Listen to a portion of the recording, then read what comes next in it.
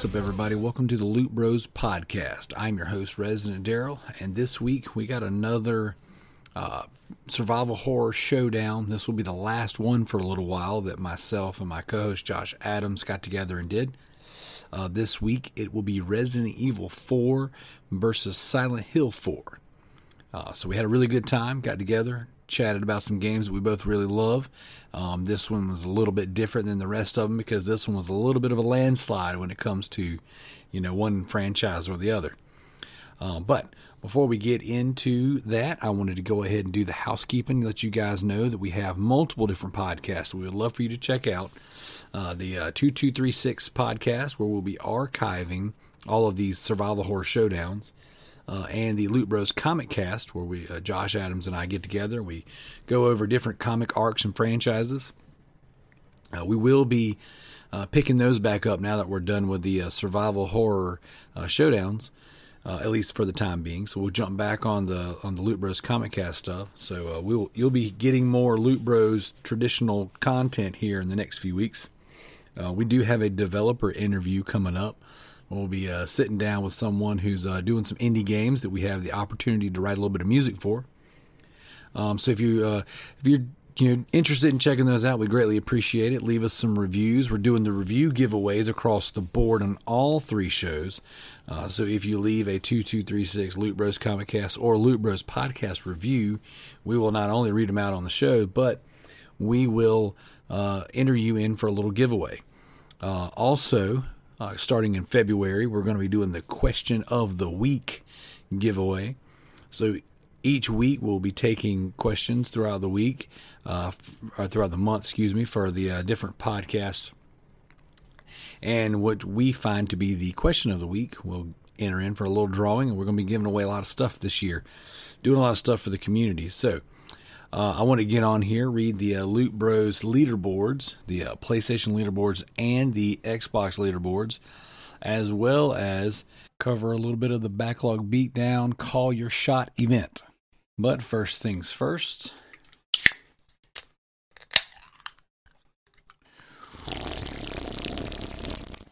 This week's toast goes out to me because I am back, baby. That's right. TrueTrophies.com, the PlayStation leaderboard that we have. You want to be a part of it, go to the TrueTrophies.com website, set yourself up a little profile, link it with your PlayStation, and then every 7 days we will read out the top trophy hunters in the world. And right now, in first place, that's right, Resident Daryl with 191 trophies, baby. Booyah! The king has returned. Give me my crown. Affectatious Donk coming in second with 101. And Enzy Nitro coming in third with 49 trophies. Mr. TMNT in fourth with 36. And then Tricky Mick with 20. What's it like to suck? Now, if you head on over to the TrueAchievements.com for the Xbox leaderboards, in first place, Cool Kid Joe with 6,835 achievement points. Second place is the Alpha Seagull with 3,855. Third place is Gwen's Candle with 540. Fourth place is Mally21. That's right. Shout out to Kalai for being in fourth with 240 points. And then fifth place, it is the Resident Daryl with 160 achievement points. That's right. I came and showed up on both leaderboards for the first time in a long time. Burn facial, suck it. Are you a fan of the Teenage Mutant Ninja Turtles or the Teenage Mutant Ninja Turtle comic books? Then Epic Tales from the Sewers is a podcast for you.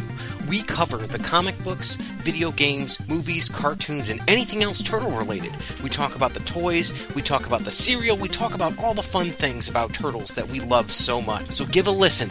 You can find us on iTunes, Google Podcast, Spotify, iHeartRadio, and more. Check out Epic Tales from the Sewers, part of the Epic Airways Podcast Network. Give a listen, dudes. Cowabunga is this podcast for you. All right, now for the big one, the Backlog Beatdown 2021, the Call Your Shot event. Right now, we've had a bunch of people firing off, beating some games. I got myself a point on the board.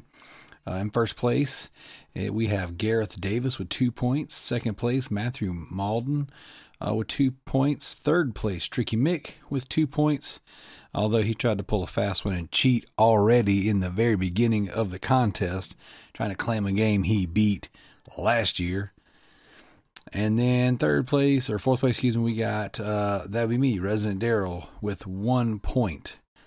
So, a couple other notable mentions. We got JT and Just Let Me Bang Bro, Kalai, Gagum, CJ, all kinds of people. We got some points on the board. And then we got a couple negatives. We got Levi down with a -1 and a new contender, Ponder Stibbins, with a -3. So way to go, guys. Way to start it off.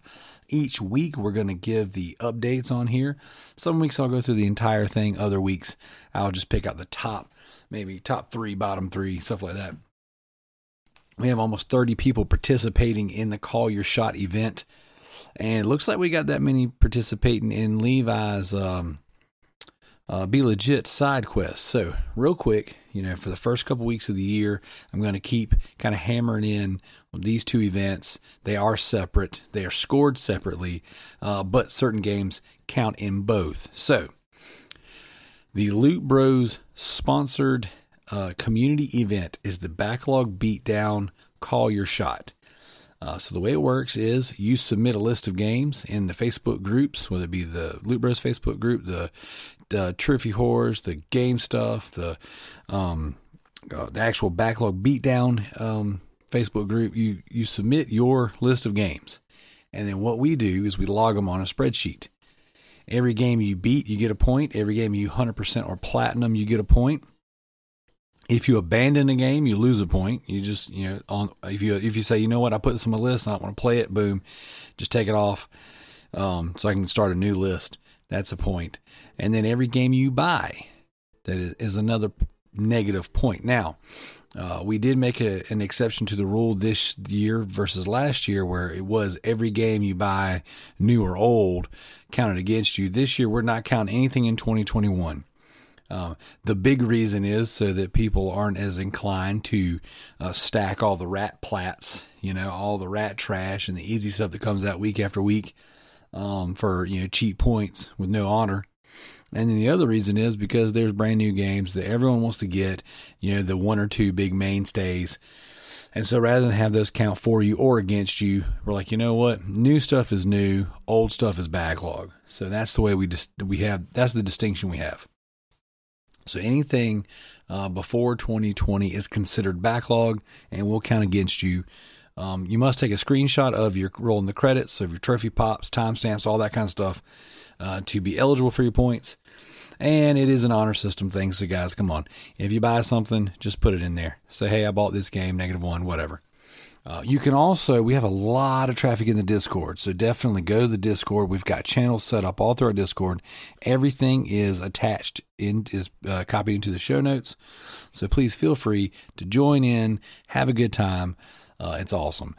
This event spawned the Be Legit side quest, which is hosted by a good friend of mine and a listener of the show, Levi, Tommy Gunn. And he has his own little event where basically any game that logs in, 7 hours or better is considered a legit game, and you get points for that. Those go through him. That would be C. Levi Thomas in the Facebook group. You have to post screenshots. You have to talk to him directly, or it doesn't count. So, for example, you can make your list of 5 games, submit them. Some of those games clock in at 7, 8, 9, 10 hours, whatever. You say, hey, I beat this game. Boom, here's your point for our event, and then he will log you in for his as well. At the end of the year, there is a prize pool for the Be Legit side quest, and after talking to the Elisor trio, my kids, I have decided that there will be a prize at the end of the Backlog Beatdown this year as well. As well as we'll do some sort of Gamer of the Year awards, something that we had kicked around doing last year. It should be a lot of fun. So these prizes for the Backlog Beatdown Call Your Shot event will be released, announced here in the coming weeks. There will be some actual trophies involved, literal trophies that you will be mailed, things like that. So Just want to give you guys a heads up. That's the big focus this year is this community event. We're going to talk about it every week. We're going to have people who complete franchises on the show. We're going to have guests from other podcasts on the show talking to us. Hey, if you're just, the first place guy and you're constantly wrecking, we might invite you on the show just to have a good time and talk about everything. So with all that being said, I'm going to get to the meat and potatoes of this episode. It will be Resident Evil 4 versus Silent Hill 4. I really appreciate my co-host Josh Adams coming on and talking about this, and in the coming weeks we'll get back to the normal shenanigans, having the Loot Bros on, reading your questions, talking about farts, all that good stuff. It's the Loot Bros podcast. We're going to talk about video games and mow your grass. Loot Bros podcast. We're going to talk about butts and slurp and penises. So stay tuned. What's up, everybody? Welcome to the Loot Bros podcast. I'm your host, Resident Daryl, and this week I've got my Comic Cast and 2236 co-host, Josh Adams, with me, and we are going to be talking Resident Evil 4 versus Silent Hill 4. We are continuing this series of pitting up these two survival horror franchises. We got a nice little review set up, review structure rather.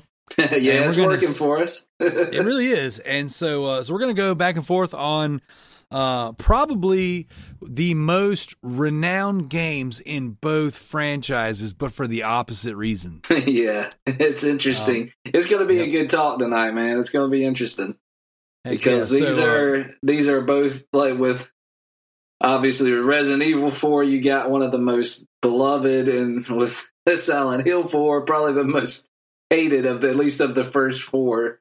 So it'll be interesting to see how this shakes out. Heck yeah, man. It's definitely, this one is probably, if I was to call it, this one will be the, probably the most desperate, the biggest difference between the two score-wise. This one won't be near as close. So, Josh, why don't you start us off by telling us kind of your history with these two games? All right, that'll work. Yep, all right. Well, Resident Evil 4, I remember being really excited about it when they first announced it. You start hearing about it in the game magazines. I was excited that it was picking up with Leon again. And so, I was really excited about that. And then I remember hearing a lot of stuff, leading up to it coming out, talking about how different it was going to be from the original series of games. And I remember not being excited about that aspect of it. Like, I remember thinking, man, I don't know if I want it to be different. I like zombies. And they're like, oh, well, the enemies aren't really going to be zombies in this one. And it's not really connected too much to the Umbrella stuff. And, so I remember that when it first came out, I had that mindset of, you know what, I'm not going to buy it. I'm going to sit back and wait and see kind of how it's received. And my buddy Patrick bought it, and he was obsessed with this game. I remember playing bits and pieces of it with him at first, but I remember the year it came out, I remember buying him do you remember they made the controller, like a special controller that was shaped like the chainsaw? Oh yeah, I have one. Yeah, that was my Christmas gift to him that year because he was so obsessed with this game. But I didn't play it until a little bit later. And I'll be honest, I've only played this game all the way through maybe twice. I played the other ones a bunch of times. I do remember that, and will definitely give this one the props it's due for basically reinventing the next decade's worth of games. Like, there wouldn't be a Gears of War without Resident Evil 4. Correct. But it wasn't it wasn't a game that I was as obsessed with at the time that it came out as the other three. I have more love for it now, I think, than I did when it came out. Silent Hill 4 was an insta-buy for me because I love the first 3 so much. And then my reaction to that one the first time I played it was, this doesn't feel right. This is not, are we sure this is a Silent Hill game? And it is. And we'll get into all the reasons why it is. But it was easy to understand why so many people, there were a lot of rumors when it came out that, it wasn't really supposed to be a Silent Hill game. It was a different game and they just put a different name on it. But it turns out it actually was very much developed by Team Silent as a Silent Hill game. They were just trying to do something different with it. I like it a lot more now. Like, I appreciate a lot of things about it now. But, man, when it first came out, I was like, what is this? Yeah. So I think both of them mark a pretty serious departure within their own franchises. But I wasn't over the moon about either one of them when they first came out. What about you, man? Yeah. So for me, I was really, really stoked about Resident Evil 4. Like, when it came out, I had my wife, we were dating, she was in college, she had an apartment right off campus, and it was like, oh my gosh, this thing's finally coming out. She had pre-ordered me the GameCube Steelbook Edition. I remember when it came out, I set up my GameCube in her living room to her 27-inch Sony Trinitron. I sat there and played it nonstop. Like, I was so over the moon about that game. It is, I have such a weird, love for that game. It's not my favorite Resident Evil by any stretch. It's not my, it's so weird. I loved that game until the following games came out. It was kind of like, this is a huge departure from what I'm used to, but man, was it fun to play. I absolutely loved it. I really hated the fact that the enemies and stuff were no longer zombies. Yeah, it kind of broke the franchise a little bit. Like, it reinvented the wheel, which was awesome, but it also kind of broke the car. Right. It was weird because I loved the enemies, but I hated the enemies. I wanted zombies. These were, you know what I'm saying, semi-intelligent creatures. The Los Plagas was way different than the zombies. So it took me a while to settle down and say, okay, I get this. I understand it. And what it set forth with the next couple games, it was like, wow, we're probably never going to get just straight zombies again, and it is what it is. That's the direction they took. And it all makes sense now, several games later in the franchise. But, the goal was to make bioweapons, that would replace human soldiers in war and could be controlled. And to go from the T virus and the G virus to Las Plagas was a bit of a jump. But in the end, it worked. I love the game. There's some things I really don't like about the game, but those things are kind of insignificant compared to the high points of the game, if that makes any sense. Oh, yeah, for sure. As far as Silent Hill 4 goes, I bought that game when it came out. I was so excited. I remember getting it on the OG Xbox. I was like, here we go. I am super stoked about this. And I thought it sucked so much butt that I did not finish the game. I was like, this is horrendous. It controls like crap. It's boring. I remembered specifically hating that game. And I was like, how do you go from Silent Hill 3 to Silent Hill 4? The jump from Resident Evil 3 to Resident Evil 4 was night and day. It was huge. And it was in such a positive direction. The jump from Silent Hill 3 to Silent Hill 4 was the opposite jump. And it's one of those games, though, that Silent Hill 4 intrigues me the most out of all of them. Like, I've watched more stuff on YouTube about Silent Hill 4 than I've watched about any Resident Evil game or Silent Hill game. Like, it's one of those games that, like, has so much charm and mystique, and I want to love that game. But, like, I can't. And, like, it's like your kids. Well, no. Nah, they're much more likable than Silent Hill 4. Like, I want to love them, but they're little turds. No, it's the wildest thing because Silent Hill 4 came out. It was re-released on GOG. Yeah. Just a few months ago, and I downloaded it. I bought it. I was like, oh yes, I am revisiting this with a new mindset. You know, like I've played much crappier games since Silent Hill 4 came out to now, and I'm like, dude, I'm going to play Silent Hill 4 and I'm going to beat it on PC and it's going to be great. And I was in the middle of, so this past year, 2020, I played Silent Hill 2. I played about 75% of it. I played Silent Hill Origins. I played probably 50 or 60% of that one. And then I played probably 2 or 3 hours of Silent Hill 4 The Room. So none of them I finished this past year, but revisiting them and refreshing on them was good. And I do feel better about Silent Hill 4, but like, it takes some of the things that I hate about Silent Hill and it really doubles down on them. Like, the dialogue and the cutscenes are so bad. Like, the line where you meet Cynthia, I think is her name. Uh-huh. And she's like, you know, maybe you can help me out of here. I'll do you a special favor later.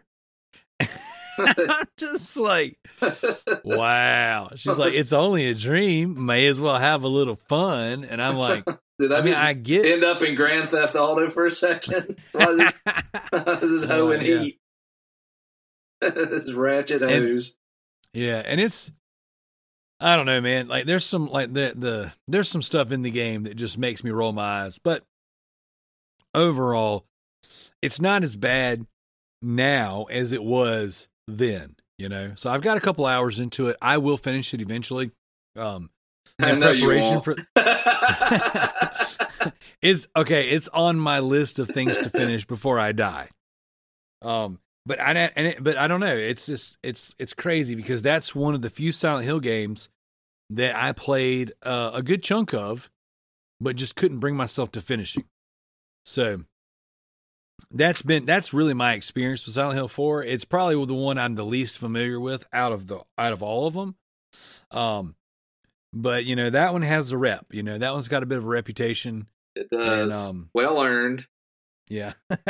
So, but anyways, so so I guess we can jump right into the meat and potatoes with characters. You know, where do you stand with the characters in Resident Evil 4 and the characters of Silent Hill 4? All right, well, I know Resident Evil 4, obviously we get Leon back, but we get Leon in a very different, I don't know, sort of a different kind of scenario here. He's almost James Bond in this one. He's very secret agent working for, for an agency kind of thing. He's not a rookie cop anymore. So, they presented him as a different sort of character in a way. Now, his personality, I think, is still consistent with who he was in Resident Evil 2, but he's grown some. He's an interesting character. We do get to see a little bit more, if I'm not mistaken, of Ada Wong in this one, right? Oh yeah. Yeah, Ada comes back, and there's some cool stuff that happens between the two of them. So she gets fleshed out a little bit more. Leon was always my favorite character out of the franchise. I mean, I love Leon. I've liked all of the, I don't know if you watched any of the CGI movies they've done. Oh yeah, they're really good. Those are really good. I like those better than the live action movies, and for a lot of reasons, but specifically because they kind of focus on Leon. Now they do give you some other side characters, Lewis, and it's Ashley is the president's daughter, which you're there to, you got to go rescue her. And to some degree, she's a very annoying character to me. Leon, help! she is the ultimate aggravating. I have to babysit this character kind of. She's not useful. Like she's not. No, not at all. She's the worst. But I can't fully hate her just because. Did you ever notice if you did the ladder deal and looked up and she thought you were looking up her skirt, she'd complain and call you a pervert? No. Yeah, this is hilarious. If you jump off a ladder and then aim up while she's climbing, she'll call you a pervert. Huh. What's hilarious is that if you fall in the middle of combat and you land to where you could like look up her skirt, that program will run. So like while you're dying or while you're on the ground getting attacked and the enemies are wailing on you, she'll be calling you a pervert. That's really funny. So I can't hate her too much because that's really funny. But overall, I'd probably give the characters in this one a 7. I don't love anybody but Leon. And so to me, that takes me out of it a little bit compared to the first 3, where there were a lot of characters that I really love. Those characters, I love Leon, and I like the dude that you buy stuff from. The merchant? Yeah, I like the merchant. He's weird, but he probably shouldn't exist. But I do like the merchant. But, I wish they'd bring him back. I love him. He's pretty awesome. But outside of those 2 characters, there's not a lot for me that I'm like, oh, these characters are so great and well fleshed out. Oh, what about you? I put it at a 7. Where do you put it? Oh man, I put it as a 9. I thought that Leon, has developed tremendously from the rookie cop of Resident Evil 2, and now he is, he's kind of moved on up, working for the president, going on a mission to save his daughter. Leon kind of being that ultimate good guy, saving the girl, like playing to those tropes pretty well. I thought Luis, whatever his name was a different. Different. He's different. He's different. He's different. Nah, he was a decent side character. I kind of wish you got a little bit more interaction, a little bit more time with him. Like you learned his motivations a little bit more. Ada being in there was great because they have dangled Ada in front of Leon so much since the beginning of Resident Evil 2. And I think that it's only fitting that he constantly runs into her. Once you beat the game, you can do the assignment Ada, where you can kind of play through her perspective and see that she's working alongside of Wesker, and she's the ultimate double, triple, and quadruple agent. Which almost, that kind of was like having an A-B scenario in a way. Yep. So not the same, but it definitely gave you. It was kind of it gave you more content, like it gave you a different perspective, which was cool. Yep, and and then Ashley being the helpless damsel in distress, the quintessential turd. Yeah, doing the puzzle sections with her, were pretty decent. Where you had to kind of sneak through the castle, and you could throw like these little oil lamps at enemies and stuff. At the end where she like offers her services to Leon, I thought was like, okay, wait a second. I'm over here at Silent Hill 4, got a chick offering me her services if I get her to the end. And then Silent Hill 4, and then Resident Evil 4, I get the chick to the end. She's like, maybe we can do a little extracurricular. I'm like, whoa now. So, but overall, I thought it was a 9. I mean, I don't think Leon. I think Leon was great, and I think Leon, as a progression of Leon's character in the universe, moved things forward, and it was good. I think that some of the enemy characters were better than others. Oh yeah, and I think that that short little guy Salazar, whatever his name is, like he was like so Japanese and so flamboyant and weird and. Like that part's kind of cringy for me, so I can't cement it as a 10. Krauser's cool. Krauser's great. And again, like I said, learn a little bit more about Wesker. Ada's great. I think the Merchant is really cool. I know that's very out of place in the Resident Evil universe, and he technically doesn't return. But I love this idea of this hub where you can go and upgrade and buy and exchange weapons. And his lines are so iconic. Yeah. Welcome. Got some rare things on sale, stranger. Yeah, and he was a cool character. It's so funny because my wife, who doesn't play games at all, will be like, "What are you buying?"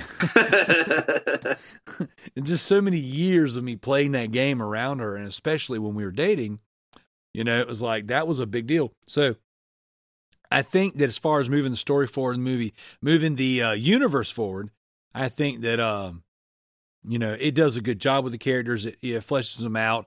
I think it works. Now, Silent Hill 4. I think has some of the worst characters in the franchise. Yeah, they're terrible. Especially the character that you play as. Henry is the most boring loser. He's such a deadbeat loser. It's so weird. Like the weird peeping through the hole and watching your neighbor. What was her name? Eileen. Yeah, Eileen. Yeah, it was Eileen. And then you had Cynthia, which was it's so funny because that scene I was talking about earlier where she was like offering her services. And then like randomly she's like, "Oh, I got to throw up." And then she like escorts stage left to go vomit. And then a little bit later, or I say a little bit later on in the game where she dies or she gets all tore up or whatever. And she's like, "I never got to do that special favor." Yeah, that's just going to be on your mind while you're dying, because I didn't get to make out with this boring loser. Yeah. It's like, and then you had that weird neighbor with the gun. And the little boy in there, he's like, pulls a gun on the little boy. He's like, "What do you know? You got something to do with this, don't you?" And I'm just like, this is awful. Yeah, the characters are really bad. There's only 2 characters in the game that I actually like. I do kind of like his next door neighbor that he's peeping on all the time, Eileen. She actually seems like a caring person. She's concerned about him and like why nobody's seen him in a while, and the weird noises coming from the door. Yeah, she actually seems like a decent person, and she's the only character that's a decent person in this entire game. And you just kind of are rooting for her to be okay. And I do like Walter Sullivan, who is the serial killer character at the center of the storyline. I like his character. I always was fascinated by him, and his name shows up on a gravestone, I think, in the first game or the second game. So he has a little bit of a history further back in the game that brings him into it. And we'll get into that when we talk about enemies and gameplay and stuff like that. But I do think Walter Sullivan is an interesting character, and his motivations and all are really interesting to me. But like, I could care less about anybody else in this game. That like, they're not memorable, they're not likable. Henry just like he's not even concerned about being locked in his apartment. He's kind of okay with it. Like, there's a really strange door. What? No, dude, that door is like improbable, illogical. It makes no sense, and like he's not concerned. No, he's cool with just not leaving his house for months. And it's not like they got Uber Eats back then. So like, what's he doing for food? Like, how's he? He's a stupid character. Every now and again, he gets a note under the door. Like, what is that? He's a stupid character. Yep. So I'd have to give it I'd have to give it a 3. It's not good. Yeah, they're pretty terrible. And I don't even know if my 4 might be too high, but that's what came to my mind when I was like, this is bad. But you know what? It's not the worst part of the game. The characters are actually not the worst part of the game. So, enemies. Where do you stand on the enemies between the 2 franchises? All right. Well, I will say this. Resident Evil 4 had some enemies that scared the crap out of me. The first time I dealt with old boy that had the chainsaw with the bag over his head, like Jason in Friday 13th Part 2, and man, like I got killed so many times in the opening of that game, and like that was so good. I know that they're not zombies, and I'll never forgive them for the fact that they got rid of zombies, but the villagers are creepy, man. And especially later on, like for one thing, they're smarter and they use weapons and they like come at you in mass. Like they try to, they swarm and they try to cut you off. Like they flank you and things, which was something zombies were never smart enough to do. Right. Like you get in those houses and then they're coming in through the windows and through the door and up the stairs and all that stuff. Like they dodge. They can dodge. Like you take careful aim and then they dodge. They were hard to deal with, especially later on when popping their head meant that something from the thing was going to come out of them. And, you know, one of the things I really liked about the Villagers, the Las Plagas thing is it felt like Lovecraft to me. Like the first 3 games are much more in that George Romero, Night of the Living Dead, 80s horror movie vibe. The Villagers and just the setting, the gothic setting in this feels a lot more like something you'd read in an H.P. Lovecraft story. It was scary in a different way. It was unsettling. I always thought Beetors, or however you say his name, Mendez, the big dude with the beard and the trench coat. Yeah, with the glass eye. Yeah, with the glass eye. I think it's Mendez. And he was creepy, and like his mutated form was really wicked looking. Like with all the arms, he almost looked like General Grievous, but with a beard. Mosh pit General Grievous. There you go. It had some gnarly stuff in it, and anything that they had as far as the not just the regular villagers, but the zealots that had you had some of them that had those weird, like, goat-looking masks and things and robes. Yep. There were some crazy, crazy villains in this. And then you had the giant. El Gigante? Yeah, the big cave troll-looking thing. You had the lake monster. There were some really cool villains in this game. The Iron Maidens that had all the spikes all over them. Those things were metal, dude. It's got really good villains, which, I mean, Resident Evil has always, as we've worked through each of these games, they've always had really good enemy variety. And, you know, this one reinvented the wheel with that. There's nothing in this game that feels like carries over from the original 3 games. Like, there's nothing that you look at that looks like something from the first game or the second. Nothing. They don't look like hunters. They don't look like zombies. They don't look like any of the mutations that we've seen before. They're all more insect-like in this one. Yep. And it's unique. It's interesting. You have to deal with them in different ways and figure out how to address this villain. I have to give it a 10, and I think we've given almost all of the games 10 in that franchise for enemies. I give them a 10. The enemies are great. Yep, I agree. I gave it a 10 as well for very similar to you. It's like the amount of enemy types were so different. That was one of the best things about it, that like, even though I was very like offended that they weren't the staggering Walking Dead zombies, like, I was like, man, there are so many enemy types between the differences in the villagers, the chainsaw villager, like you said, the Iron Maidens, the El Gigante, the lake monster. I mean, even the 2 guys that work for Salazar, you know, the red cloak and the black coat enemies. They're those very insect type bosses that you fight. Mm-hmm. They're super fast, you know. Like, it was just, the environments changed, the enemies changed. It was so much variety, and it is a very long game. Like, it is one of the longer Resident Evil titles.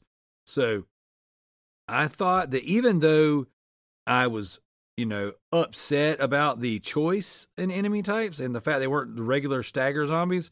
Like, I could not be any more impressed with the amount of zombies and just what all they did with them. It was very, very cool. So definitely, I 100%.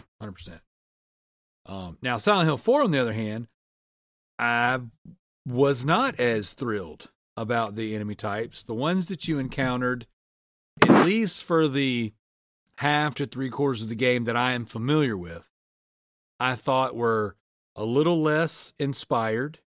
The dogs in there, I feel like you fight a lot more dogs than normal in a Silent Hill game. And they are extremely annoying. I actually don't, playing the game when it first came out and then playing it for a couple hours now and then kind of refreshing on it. I can't think of a single enemy in that game that just really stands out like the other games did. The other games had something distinct about them that just was like, oh man, that is totally Silent Hill. All these enemy types, I thought they were kind of bland. I thought they were a little forgettable. I like the twin victim enemy. It's the two-headed thing with the big arms. I know what you're talking that about. Doesn't have legs. That was a pretty interesting, creepy villain. You fight this really big, stretched out Freddy Krueger looking thing called the Conjurer that was pretty freaky looking. There's a lot of ghosts in this one. Yeah. And one of the things that I do like about the ghost is that you can't kill them. You can't fight them really. Like they chase you around, kind of hunched over, float, just hovering, and they have when they're near you, it starts like the screen starts getting fuzzier and darker, and it's you can tell that there's a strong reaction to being near them. That's really freaky. What I like about the ghost, I don't really like them in the sense of I don't love the way that they're portrayed and the way that you interact with them that much.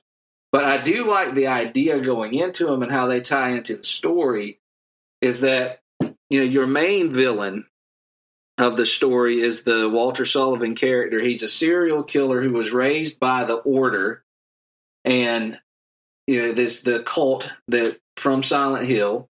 Right. And, throughout all the first three games, but the first and the third game at least, the Order has been trying to birth this god, which we know it to be basically the devil, but they've been trying to birth that thing into existence for a long time. They tried to do that with Heather in the third game, and it didn't work out for them. So this ritual that Walter has been trying to do, it requires him to kill a certain number of victims, and each of the people he's killed has a number carved into them, and all of his victims are represented in the game as these different ghosts.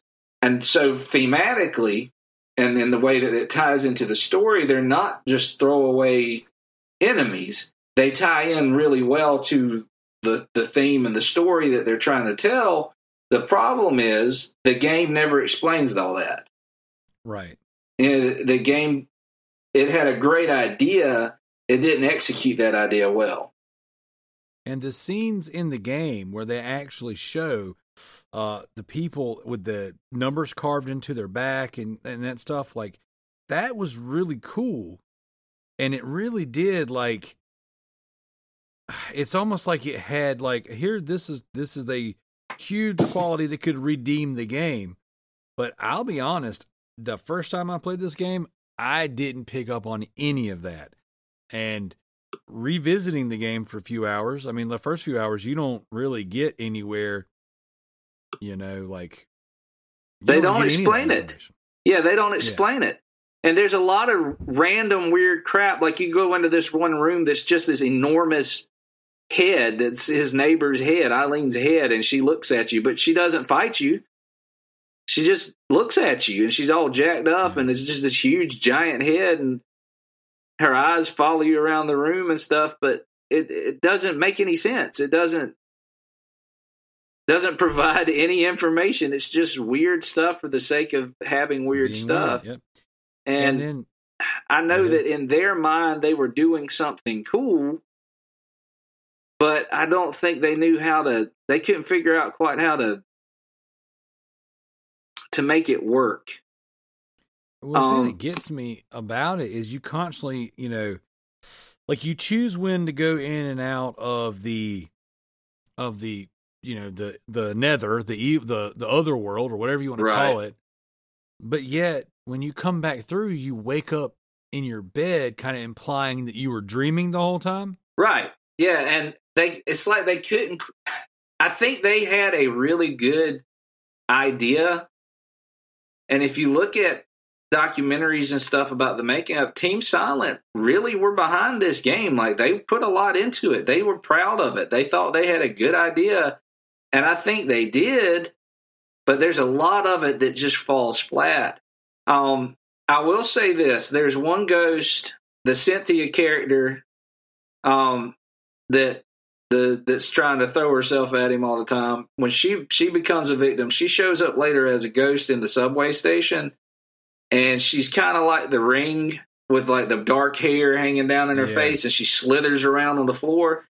Those encounters with her, those were really scary. She was a really creepy villain in that sense of just like, it was skin crawling to watch her slither around the floor like a snake with the long black hair in her face. She was creepy. And then there's these worms that you see throughout the game, and you just see bits and pieces of the worm. Right. And it doesn't attack you. You can hit it and you can attack it, but you can't kill it. But I think the idea they might have been going for was that the worm connected all these different dimensions or something. I'm not sure. There again, I'm sure that they had an idea, but they didn't explicitly throw it out there. Right. So I'd probably give the enemies on this one maybe a 4. Like, there's most of it's forgettable. There's only a couple things. I like the way the ghosts are actual victims of the of the serial killer, and I like the idea of the main antagonist being this prolific serial killer who was raised by the Order. I just wish they had explained that a little bit more in the game. I don't need a huge info dump, but I'd like to at least understand the story I'm playing instead of just kind of bumble through it as this dumb butthole that lives in this apartment. It reminds me of like a bad Keanu Reeves character. Like, Keanu Reeves when he was playing as Neo. Yeah. He was just like, like, whoa. Just kind of like oblivious, like follow the white rabbit. Like, yeah. He reminds me of like a really dumb version of Neo, but like without any real redeeming qualities. No kung fu. The one. Yeah. It's like, you're not the one. And you kind of suck. No John Wick. No potential. Right. Just a loser. As for me, I gave it a 5. Like, I thought that the overall enemy types, that the game offered were just very lackluster. But, it is Silent Hill, and, with everything having an underlining meaning, looking into it, it's like, okay, I get some of this.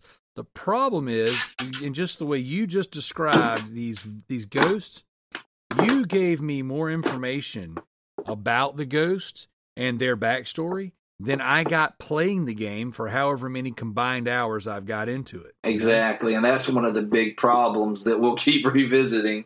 Yeah. Is that there's just so much storytelling that's left on the floor. Yep. And I watched some of those Silent Hill 4 documentaries and these retrospectives where people go into the interviews and things that were said and done, and it's like, man, this is better than the actual telling in the game. Yeah, it could have been and should have been a good game. Yes. And I'm not sure why it didn't turn out better than it did. It's just kind of crazy. The stars did not align for Silent Hill 4.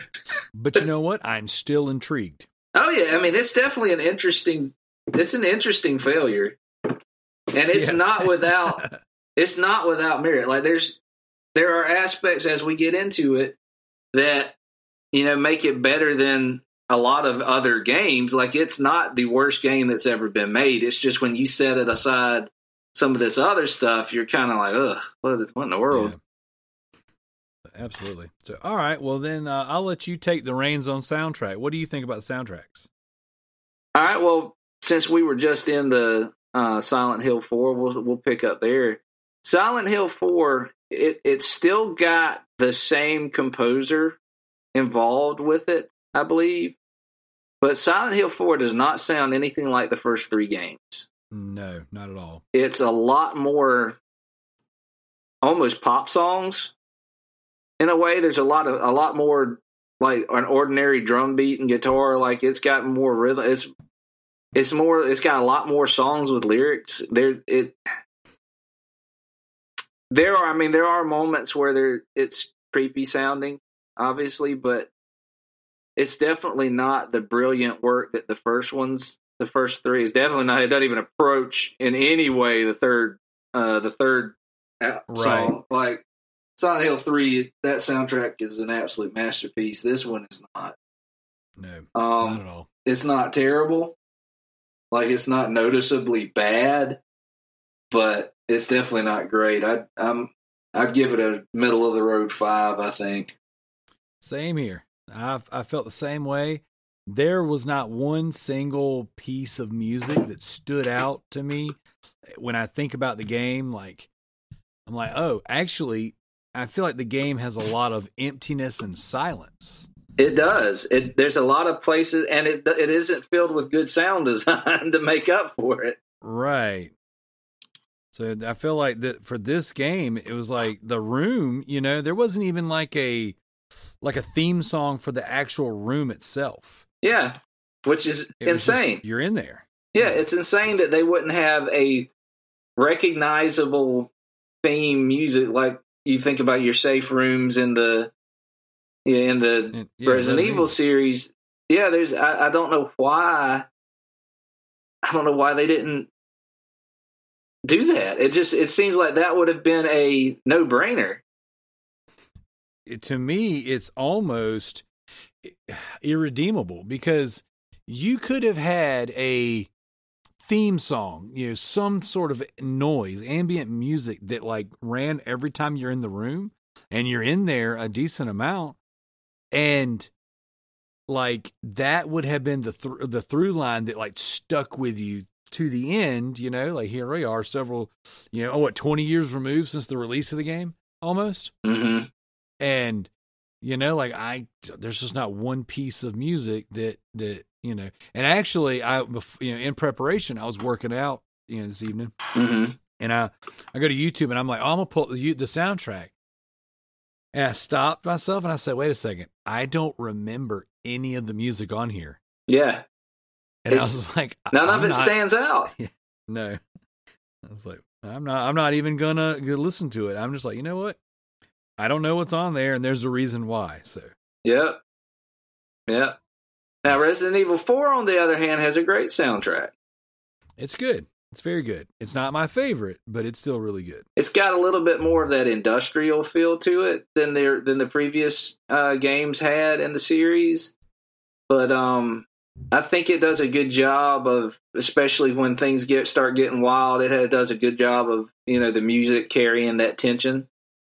I think it does a good job, and we'll get into that more, I guess, with atmosphere. But it does the soundtrack definitely. It feels like a horror soundtrack. Like, it certainly can get your blood pumping, even when you're just wandering through a forest that looks abandoned, but it isn't. Yeah, it's definitely got some good moments. It's nowhere near as good as the others in the series, but even a bad Resident Evil soundtrack is usually better than most other games, and this isn't a bad one. I'd probably say it's a 7. Okay, that's good. I gave it an 8, and there's a piece of music in particular that stands out every time I think about it, and it's some sort of stringed instrument, but when you are, in your inventory, and when you're dealing with the merchant stuff, there's like this little, it's the safe room theme for this game, but it's got a Spanish feel to it with a very classical appeal as well. It's just it's very familiar. It's very nostalgic for me. And I'm like, when I think about Resident Evil, I often think, or Resident Evil 4, I often think about that particular piece of music. Right. And I think it's good. Now, I will say this, and I know that this isn't technically part of the soundtrack, but it is part of the music and sound effects. But when you're in the castle and you start hearing the zombie or the Los Pelagas moan, and they're yet chanting as well. Oh, man, yeah, the chanting is creepy. Oh, dude, it is so creepy. And it's one of those things to where the game is very action heavy, but still it still does a good job of reminding you that it's a horror game. Yeah. And the chanting inside of those castle scenes just resonates so hard. It's like, oh, it's so good. Yeah, it's very effective. So, but all right, I guess that really does kind of blend us right into atmosphere, because from the village in the beginning to the laboratory to the castles, to the ruins where you fight Krauser, all the way to the very end where you, it is, the game's atmosphere is so good. Like, you feel with Resident Evil 4, like you are not in America, like you are in this almost remote island. It's like I feel completely set apart from anything that is familiar. Therefore, I am expecting the worst at every turn. They do a great job with sound design to help with that. The enemy types help with that. But you go through so many different environments, and they all look so good. Yeah, it's the atmosphere is so gothic and Lovecraftian. Yes. It's the type of thing that you feel like, if you stumbled across this town in real life and met it genuinely is scary, and it doesn't ever let up. Like we talked about a lot of the other games in the series, you feel safe because at some point. I don't think this game ever lets you really feel that safe. It's, to have been the more action heavy, and, when we get into gameplay, we'll talk about that even more, but to have shifted into an action heavy direction, man, this game does create some really good suspenseful atmosphere. And as far as that, like you said, creating that feeling of being in the hairy butt crack of Europe somewhere, and, you got all these cult fanatic people that if you pop their head, it turns into a giant cockroach. Like, it's creepy. Like, it nailed everything about the architecture. It nailed the atmosphere of, like, the woods and the village, the old dilapidated houses, and, like, everything it made, it felt very authentic to what it was trying to do. And it was also, a step forward. I know we'll discuss graphics, but they're kind of leaving behind the pre-rendered backgrounds and giving us, a 3D environment, a full 3D environment, which was, the series had not done up to this point, I don't think. It wrought the atmosphere. Absolutely. I mean, I give it a 10. Yeah, I do too. I don't think there's nothing that you can knock about it. No, I think it was very iconic. I think that Resident Evil 4, amongst a lot of its strengths, really nailed just that. Like we went so big with the previous games. You started off inside of a mansion, you work yourself into a town, but you kind of focus towards the police precinct and a laboratory. Then you go to Resident Evil 3, and you're exploring the town more. Like the whole town gets wiped out. Resident Evil Code Veronica, you shoot on over to an Antarctic base, and you're doing all this stuff. But then Resident Evil 4 is like, we're going to go really big, give you a dozen environments, but yet it's going to feel so small and remote because you are not somewhere familiar. And it was awesome, man. It was I thought was awesome. As for Silent Hill 4, I think atmosphere is probably one of its strengths. It is. In this game.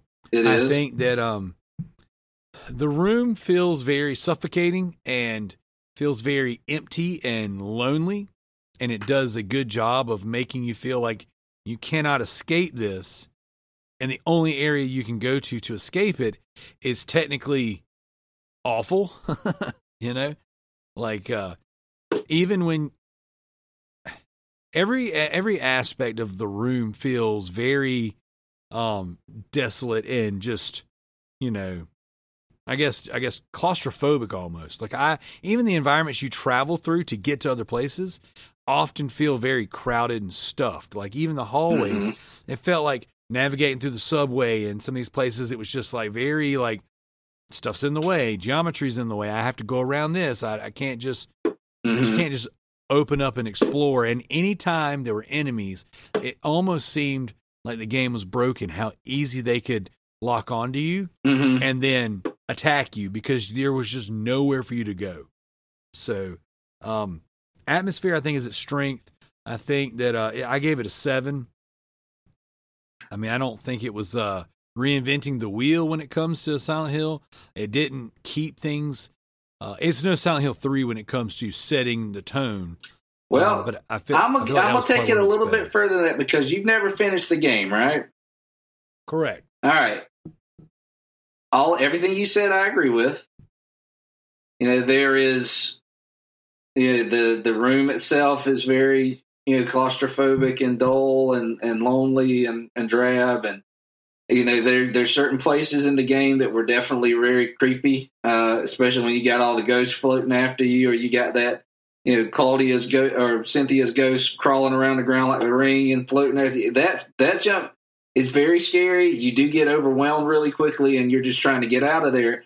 And what they do as the game progresses, and that stuff gets more and more intense, and you're desperate to get back to the room. What starts to happen towards the end of the game is the supernatural, creepy, scary, dangerous things that are happening in the other world start invading your safe space. They start invading the room. And it's really effective because they get you to this point where you believe that as long as I can get back to the room, I'm safe. If I can get back to the room, nothing can touch me. And then all of a sudden that stuff starts invading your safety. It's really effective. I remember that's one thing about this game that I remember being really freaked out about was when I got back to my room and realized, holy crap, there's stuff here. Like it's in my house. It's in my room. It's not supposed to be here. It was really effective. So I think I'm going to give it an 8 for atmosphere just because of how they use the room itself. This is the first one out of this franchise that I haven't given a 10 for atmosphere because it doesn't deserve one. Right. But, you know, I will say that twist towards the end of the room no longer being safe, especially depending on, there's some things you can do to clear the room and clean the room out. And, you know, with like burning certain candles and things like that. And if you don't do it, it gets worse and worse and worse. And that was effective for me. But, you know, it's nowhere near what the others in the series have done. Right. Doesn't even come close. Graphics. I think that that one for Resident Evil is pretty easy. Oh yeah. Graphically, for its time, it was a absolute masterpiece. This game, when it released, scored 10s across the board everywhere, just for all of its accomplishments. But being the first full 3D game in the core franchise, and what the power and the detail it delivered from that GameCube was just absolutely awesome. I mean, to this day, this game still looks good. Playing it on the Nintendo Switch is absolutely amazing. I just actually recently I actually went back through and beat Resident Evil 4 this past year. I'm actually about to play it again on the Switch in the coming weeks. It's one of my games I have, you know, set aside to beat this year. It just looks amazing. I think that all the environments look good. It does have a little overusage of brown and gray, but I know that's intentional to give it a depressing look, to kind of lean into where you're at. But when you get into the castle, you get a bunch of pops of color, and you get into the sewer, and you get into the different facilities. I mean, it does get away from the browns and the grays and throws a bunch of colors in there. But I think as far as like overall, I was blown away when this game came out. I put that in my GameCube. I'm like, I can't believe games look this good. So definitely a 10 for graphics for Resident Evil 4. I would agree. It looks good. And then you look, Silent Hill 4 is one of the most butt ugly games. Yes. It's so dull. It's so ugly.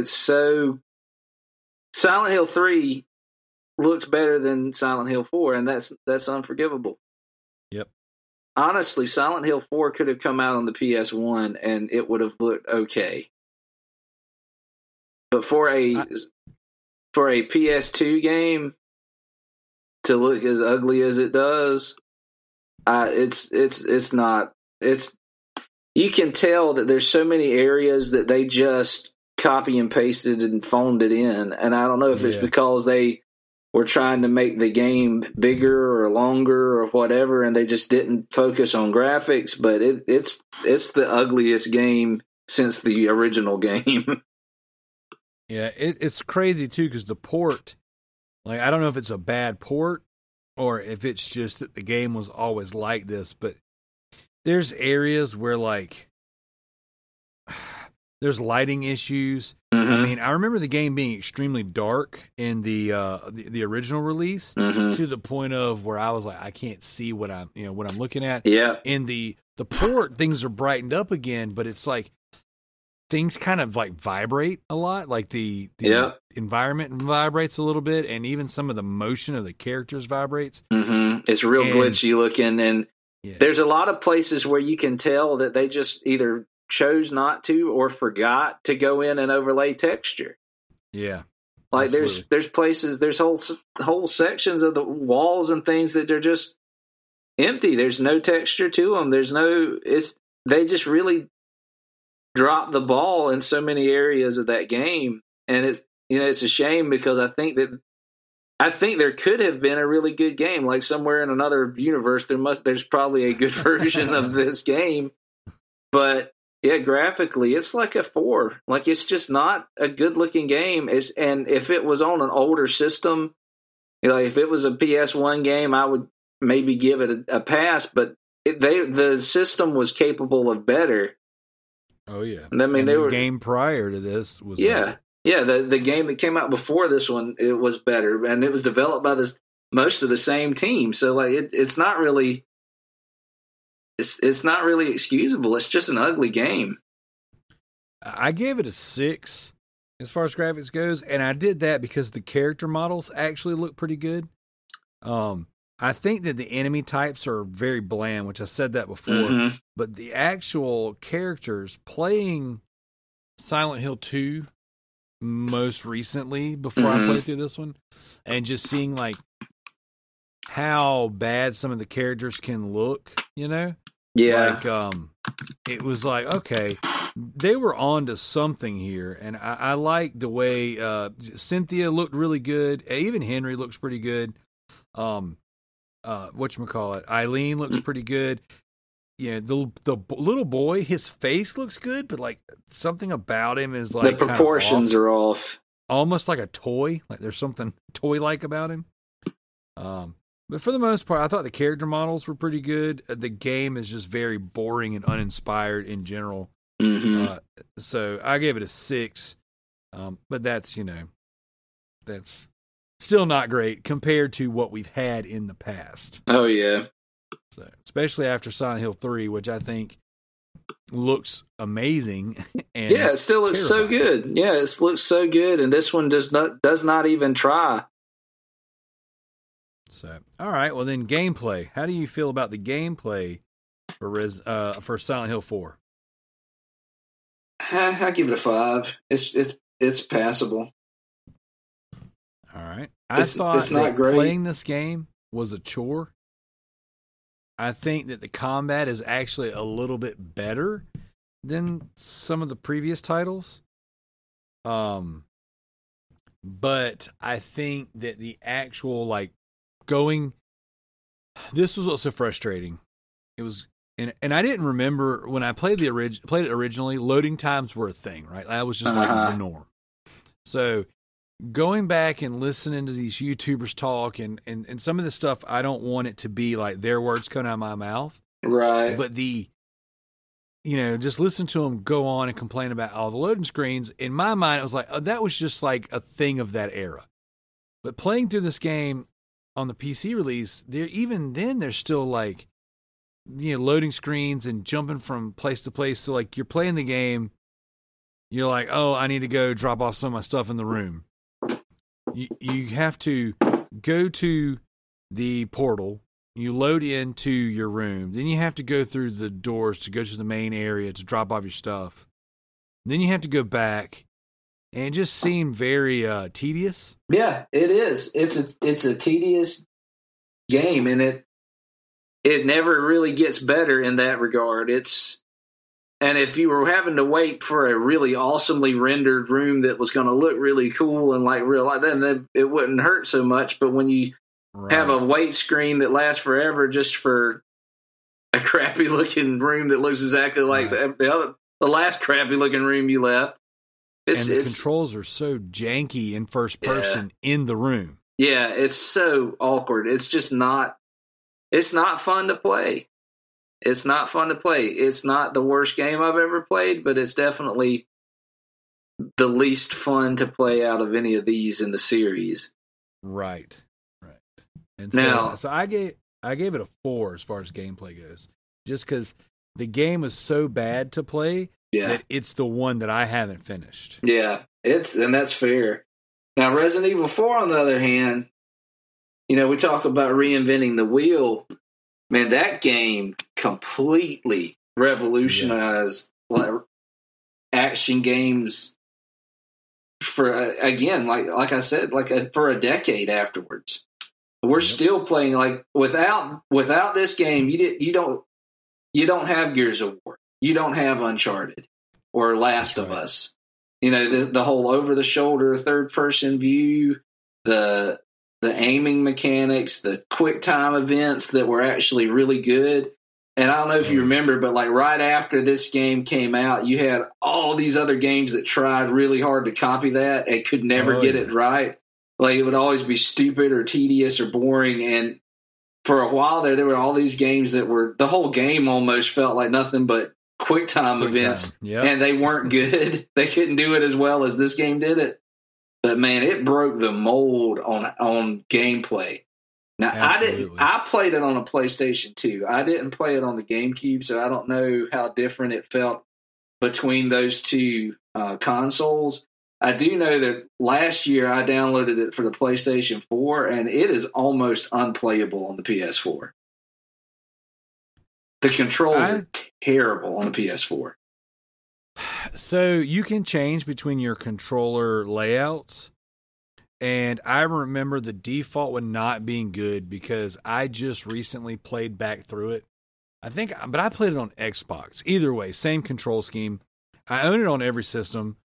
And I beat it on PS2. I beat it on GameCube. I beat it on the Wii, which I think is beat the Wii? I beat the Wii. The Wii version is definitely the preferred way to play Resident Evil 4. Because you broke your controller and the nunchuck, in half. So the nunchuck allowed you to, control your character in your movement, and then the other Wii remote had you could point and aim and shoot with motion controls. And that is by far the way to play that game. Not to mention every version of it had its own powered up special weapon in the game. So, in the original version, you could get, the Chicago typewriter, which is the Tommy gun, the infinite rocket launcher. If you beat the game under a certain amount of time, no saves, all that stuff. You could buy that from the merchant. And then in the Wii version, and I think maybe this was also in the PS2 version, but I don't remember, there's a freeze gun. Like you could get like a gun that actually freezes all of the enemies.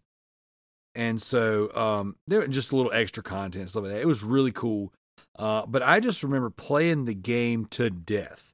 So then whenever the Xbox 360 PS3 versions came out, I played it for a little bit, played through the village and stopped. And then same thing goes when the PS4 and Xbox One versions came out. Up until last year, I went back through from start to finish, played it and beat on Xbox, and then I started on PS4, but didn't finish the game. And there is a control layout that makes it better, but unfortunately, the control scheme of that time did not age well. So it reinvented gameplay and stuff for the time, but now things have evolved because of that and gotten so much more fluid, and the stop and shoot doesn't resonate as as good anymore. It's like, oh, I had to do that. That kind of sucks. But my personal opinion though, as I've played the game, it is still a masterpiece to play. It is so much fun to play. The quick time events are awesome, and they keep you on your toes, because just when you think you've got a cutscene that you're just going to sit back and watch, Metal Gear style, you'll randomly have something happen, and it'll be like, oh, you're going to get stabbed in the throat if you don't hit these buttons. Right. And I died so many times. How does it look on the Wii? I mean, it looked like a GameCube game on the Wii. It looked good. I mean, it wasn't great. I just got on Amazon and ordered it. Oh, dude, if you have a Wii, that is the way to play it, dude. 100%. So, it is so much fun to play that way. But yeah, so, playing back through it now with modern consoles, modern controls, it takes some getting used to. But I'm kind of fresh into it because, like I said, I just went through it. So right now I'm currently playing Resident Evil 5 on the on the Switch. Mm-hmm. So my goal is to beat Resident Evil 4, 5, and 6 on the Switch, and then go back and play 0, 1, and then Revelations 1 and 2. So I don't know that I'm going to do all that this year, right? But while I'm on the go, and we've been traveling a good bit lately, so I've just been kind of I'll take my Switch with me, and I'll just kind of chip away at some Resident Evil games. So, I gotcha. But yeah, I gave it a 10. Yeah, I gave it a 10 too. I remember there's nothing about the gameplay that wasn't really exciting at the time, and it still holds up really well.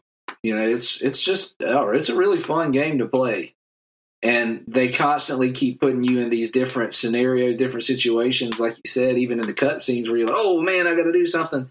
There's never a point where you get tired of playing it. It stays interesting, it stays engaging, and it was legendary. Heck yeah. For its time. It managed to do so much that had never been done. And even now you'll play a game that you can tell, hey, they're ripping off Resident Evil 4. Yep.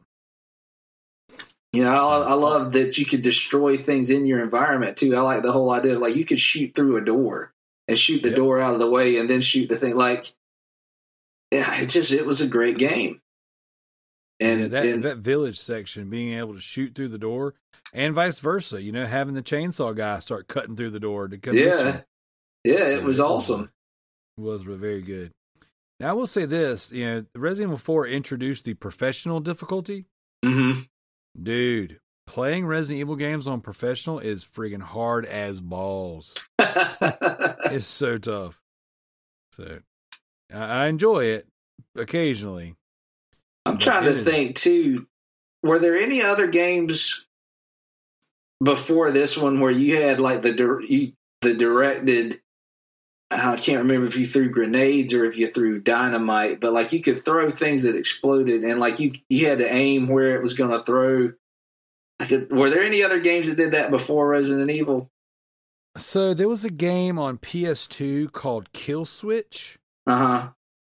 And I don't think I played much of it. I don't remember the game much, but I know it came out right about the same time, maybe just before, and it did the over the shoulder like that. And yeah, like having the, the grenade arc and things. Mm-hmm. But I know that just that time when this game came out, it seemed like every game after it was like, oh my gosh, this is the way to do things. And I agree, because if you go back and play older third-person games, like PsyOps and things like that, they're great games. But, having your character, just kind of a little forward in the center of the screen, it's not as efficient. Third person over the shoulder has obviously a better look to it, but man, just that whole idea of immersion, you're like looking right over the shoulder. You can see your character you're playing. And I prefer third person games over first person games. I do too. I do too. So definitely, in my opinion, the way to play. I like that because I like being able to see the character model. Yep. Visually, I like that. Also, when I get into a lot of the first person games, like the Call of Duty type games and stuff like that, where they do, and to some degree the Metal Gear Solid games, things like that, they do the motion blur and all that stuff. Yeah. I'll get sick. Like I'll get queasy playing those kinds of games a lot of times. I'll get motion sick. But I'm good if I'm not watching someone play. If I'm playing, but if I'm watching someone play a first person game, yeah, I'm toast. Yeah, it'll get me sick. So yeah, I love everything about the way this game plays. Heck yeah. All right, then. Well, let's close it up with fear. Where do you stand on the overall fear factor of the two games? I feel like Resident Evil 4 had several moments that were genuinely scary. The village is very scary, and some of the enemies you face towards the end of it, some of the situations they put you in are genuinely scary. Whenever the first time I saw the Iron Maidens, or even I don't know, there's something about the way it's also insect like, and it's still it's a pretty scary game. It's really kind of scarier than some of the others in the series because you don't feel as strapped and ready to face it as you did in some of the others. Even though it's got more of an action flavor to it, the gothic stuff really works on me. So I'd probably give it an 8 for scary, for fear factor on Resident Evil 4. Silent Hill 4, maybe a 6. It's just not as scary as the other ones because it's not as well done. Like they don't sell it like they need to. Well, I agree with you with Silent Hill 4. I think that it does have some genuinely creepy sections. My memory is more annoyance than fear. Like I felt more like annoyed by the way the game handled and played, much more than fear of the environments. And again, there's such a lack of, I don't know if it's enthusiasm or if it's just bad storytelling. It doesn't communicate anything well. And it definitely like, even atmosphere, it doesn't do enough to keep you tense and as unnerved as some of the other games did. So I also agree with a 6. Now with Resident Evil, I gave it a 7 with fear factor because it genuinely had some very creepy, intense parts, but it also provided a way for you to be armed to the teeth if you were smart. Like in the very beginning of the game in the village, there's these blue medallions. And if you find all the blue medallions and shoot them, the merchant will give you a handgun called the Punisher. Mm-hmm. Once you upgrade your Punisher, you can shoot through up to 3 enemies at a time. So when you were getting in like a crowd of people chasing you, you could put a shot through 3 of their chests. You could shoot through multiple heads at once.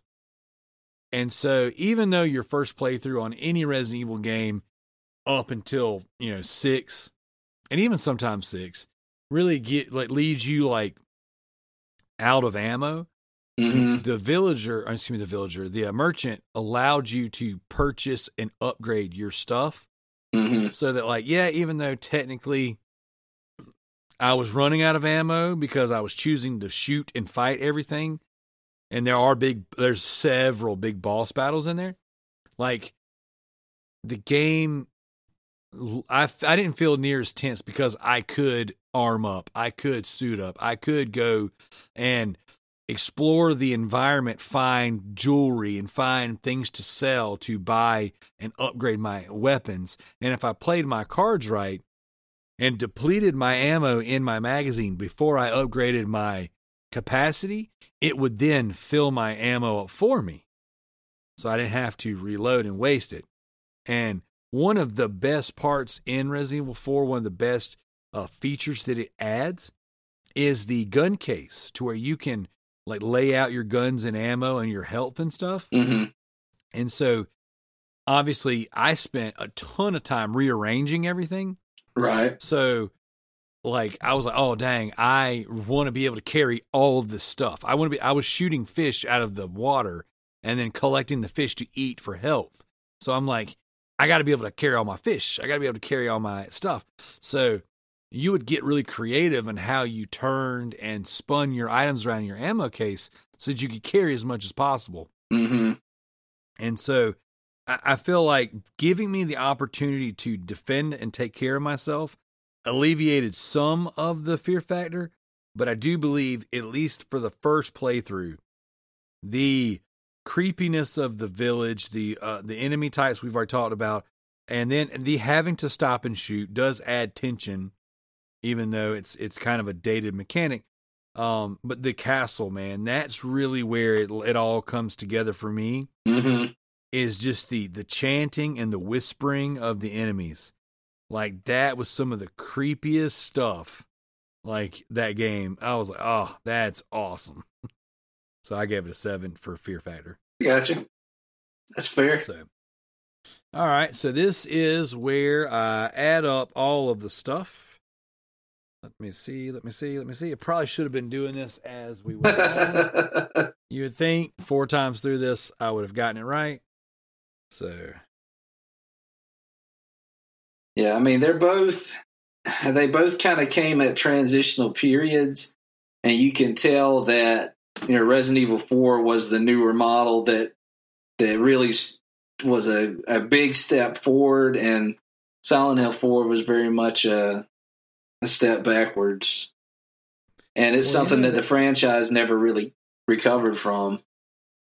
I agree. And they say that, the majority of the devs on Silent Hill 4 were the B team. Mm-hmm.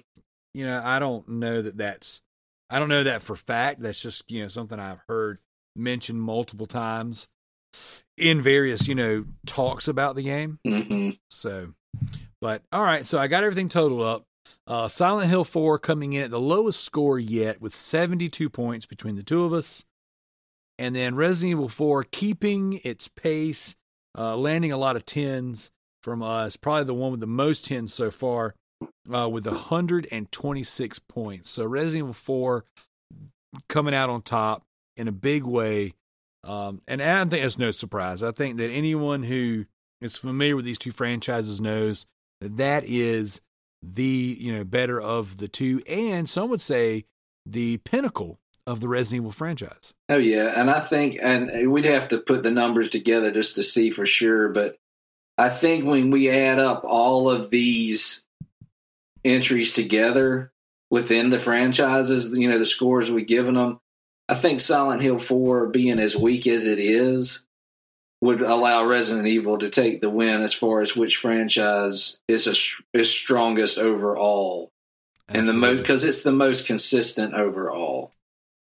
Yep. And this is where, as far as the core series goes, this right here is where Resident Evil deviates, like score wise. Most of the next couple games are lower, mm-hmm. And now they're Resident Evil 5 being one of my favorite games of all time, being one of the most fun games to play. It abandons the fear factor almost entirely. Yeah, it's a completely different.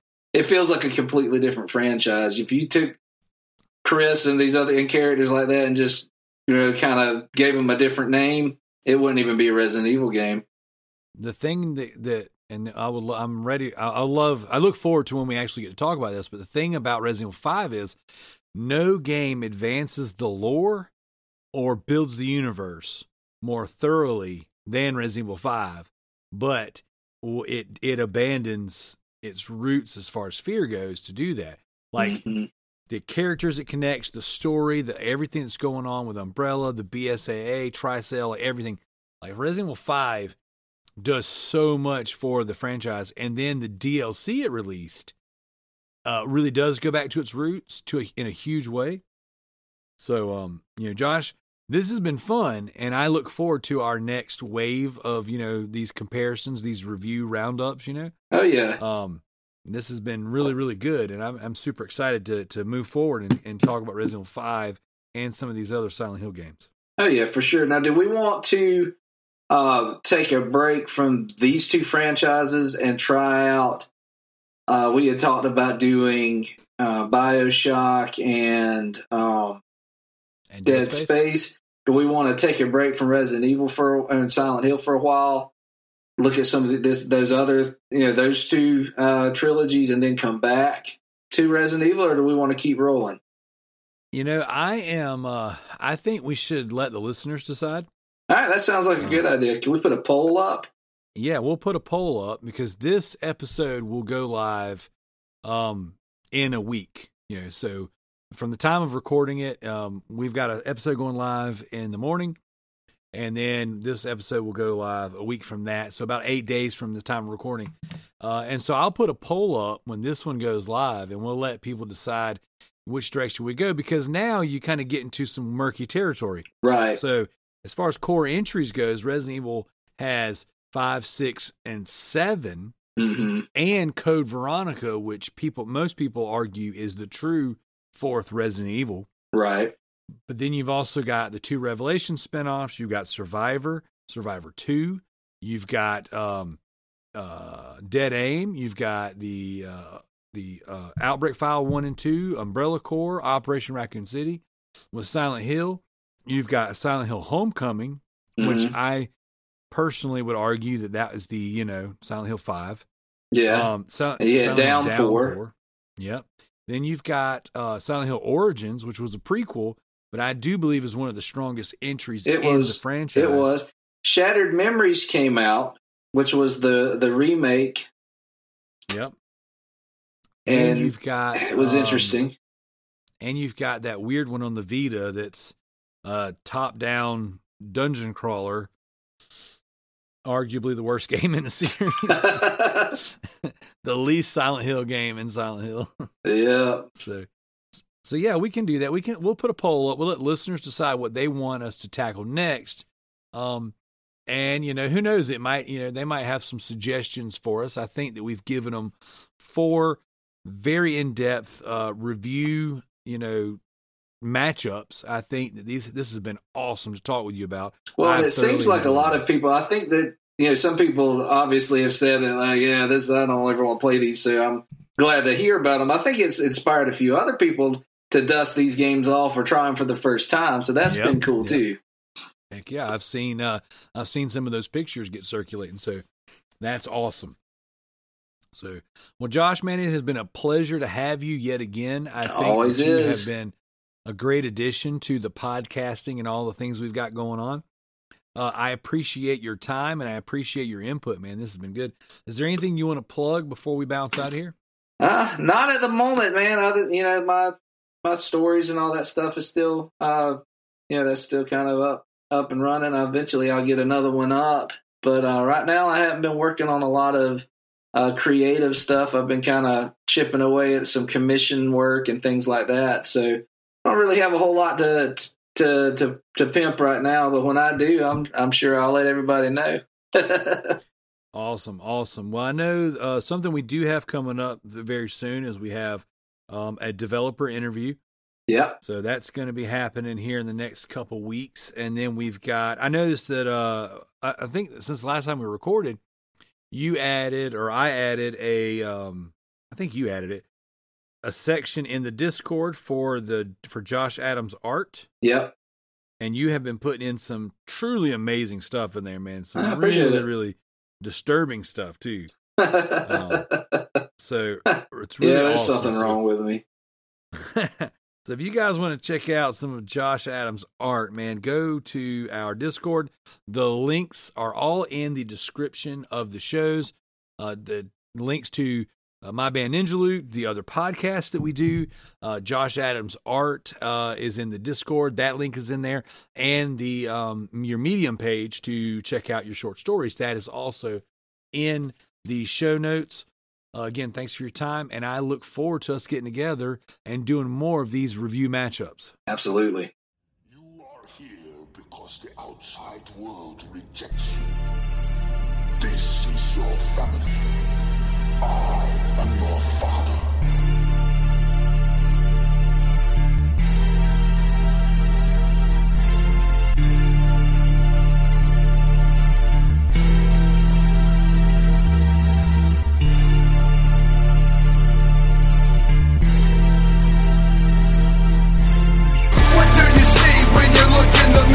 Who was staring back at you? You wish the image was clearer.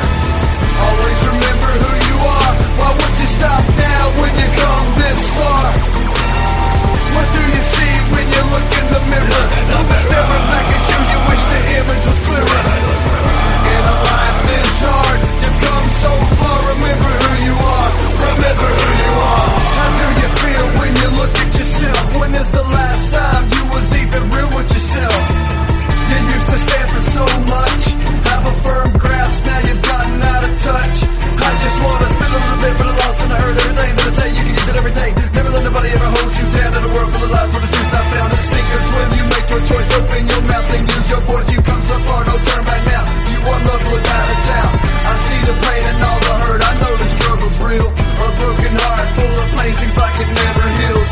Don't quit, this is it, you gotta move on. Check yourself before you wind up all alone. What do you see when you look in the mirror? Who was staring back at you? You wish the image was clearer. Always remember who you are. Why would you stop now when you come this far? What do you see when you look in the mirror? Who was staring back at you? You wish the image was clearer. In a life this hard, you've come so far. Remember who you are. Remember who you are. I don't need a drum beat to get my point across.